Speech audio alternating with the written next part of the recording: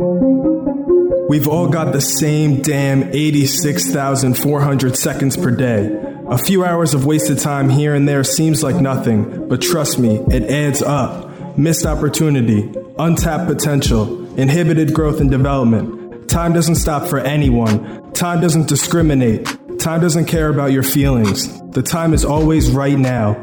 Get ready to be inspired. It's time for your daily dose of motivation. Let's go.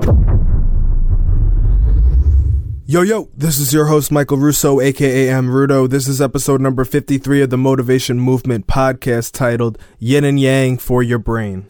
In Eastern philosophy, yin and yang stands for the synergistic relationship between two apparently opposing forces. The usual manifestations of the yin and yang dynamic are symbolized by male versus female, extrovert versus introvert, hard versus soft, extrinsic versus intrinsic, voluntary versus involuntary, and unconscious versus conscious. In a similar regard, the human brain is also viewed with a sense of duality. The right hemisphere being the yin, the left hemisphere being the yang. According to the left brain, right brain dominance theory, which was popularized in the 1960s by psychobiologist and Nobel Prize winner Roger W. Sperry, the right side of the brain is best at emotional and imaginative tasks. Some of the skills popularly associated with the right side of the brain include identifying faces, creativity, reading body language, appreciating and differentiating color, and intuition. The left side of the brain is better suited for tasks involving reasoning, language, and analytical thinking. The left brain is described as being better at critical thinking, arithmetic, mathematics, and logic. Researchers set out to challenge this hypothesis, publishing the results of their project back in August of 2013. The findings of their research showed no evidence to support the notion that people who use the right side of their brain are more creative and subjective, or that people who use the left side of their brain are more logical and objective. Magnetic resonance imaging, aka resting brain scans, of over 1,000 people ages 7 to 29 clearly revealed that the human brain does not actually utilize one hemisphere of the brain over the other. The networks on one half of the brain aren't generally stronger or weaker than the other half either. The two sides of the brain are linked by networks of nerve fibers, creating an information highway of sorts. The two sides do function differently, but they are synergistic. Imagine a careful balancing act versus an active-passive relationship.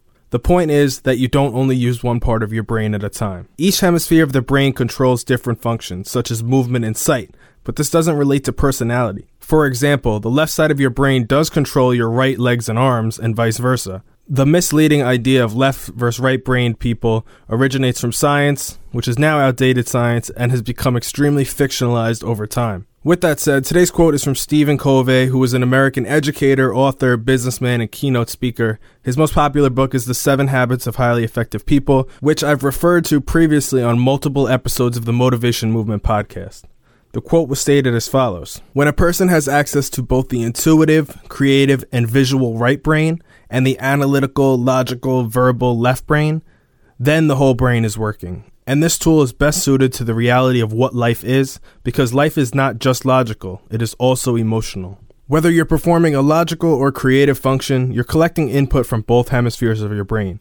For example, the left brain handles statistical calculations, but the right brain aids with the comparisons and the rough estimates. The left brain is credited with basic language, but the right brain assists you in understanding the tone, mood, and context of the conversation. General character traits, personal inclinations, or learning styles don't translate into the theory that you're right or left brain. Still, it's a fact that the two hemispheres of your brain are different and unique, and particular regions of your brain do perform specific functions. Again, so-called left brain people are depicted as logical, analytical, detail-oriented. Their perspective is objective and factual. So they're naturally experts and very good at math, engineering, legal studies, architecture.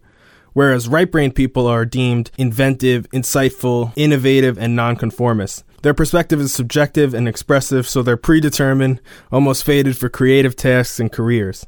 These predispositions are limiting and really restrict your potential. In conclusion, my final thought for the day is that between the onslaught of social media posts, motivational speakers, blog posts, books, online quizzes, you're guaranteed to come across some information referring to the idea that you can be freed from the shackle of your mental confines if you simply discover if you're right or left-brained.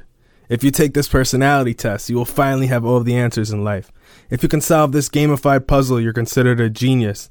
If you can see through this optical illusion, you'll have extraordinary mental capabilities. While the idea is most certainly overhyped, over-sensationalized, overgeneralized, and overstated, understanding your strengths and weaknesses can help you develop better ways to absorb information and develop new skills. For example, pupils who have a challenging time following oral directives, which is often cited as a right brain characteristic, might benefit from image or video-based learning experiences. Employers who struggle to inspire their team, which is more of a right brain characteristic again, could benefit from implementing more team-building exercises. Entrepreneurs who are extremely innovative and inventive, yet have trouble diving into the analytics and operations of their business, like me, could benefit from taking an online course in accounting or finance and management, building their so-called left brain capabilities. Now, obviously there are individuals who are especially sensible, especially artistic, but as we've all learned from science today, that doesn't mean that one hemisphere of the brain is more influential than the other. Many critical thinking-oriented tasks require inventiveness and creativity, and many artistic works are often rooted in logic and reasoning. But theorizing about individuals' brains, their qualities, and traits in such a divisive context is misleading and limited, as I said before. Some actionable advice: double down on your strengths, embrace your skills and abilities, and trust that your brain will do the rest, not only half of the job either. That is all for today's episode, folks. Let me know what y'all think using hashtag The Motivation Movement on social media. Tag Adam Rudo, and do not forget to visit my new website, mrudo.com. I want to hear your raw, uncut, and unfiltered feedback. Please do not hold back. I'm not sensitive. I can take it, and I very much appreciate the constructive criticism. If you come across a great quote you'd like to hear me talk about, share it.